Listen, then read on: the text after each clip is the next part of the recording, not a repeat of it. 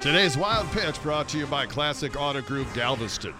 Ever hear of Super Bowl babies?